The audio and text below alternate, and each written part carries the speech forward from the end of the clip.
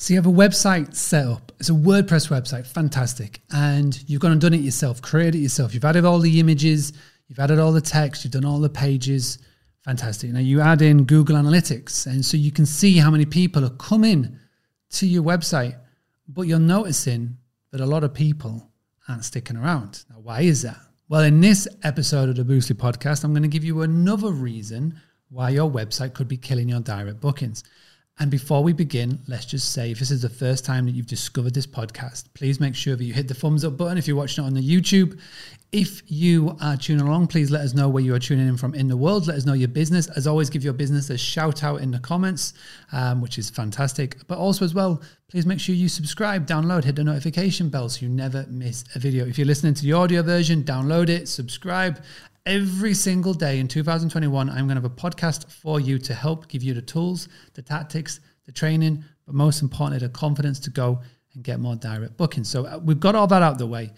Let's go into it. So one of the major reasons why people leave your website is because your website is taking too long to load. Now, you've just got to think about it and think about the customer booking journey.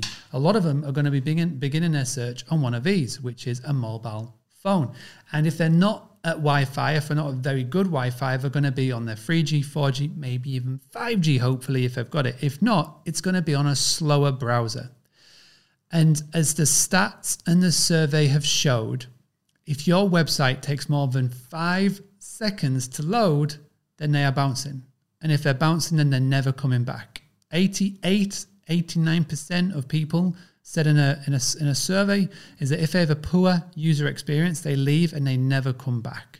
Because what they're going to do is they're going to run the same search on Google and they'll just go to a name that they recognize, Booking.com, Airbnb. So even if they've specifically come onto your website because they've heard of your name, whether it's for a recommendation or a repeat guest, and your website is letting you down because of the time it takes to load, then that's not good.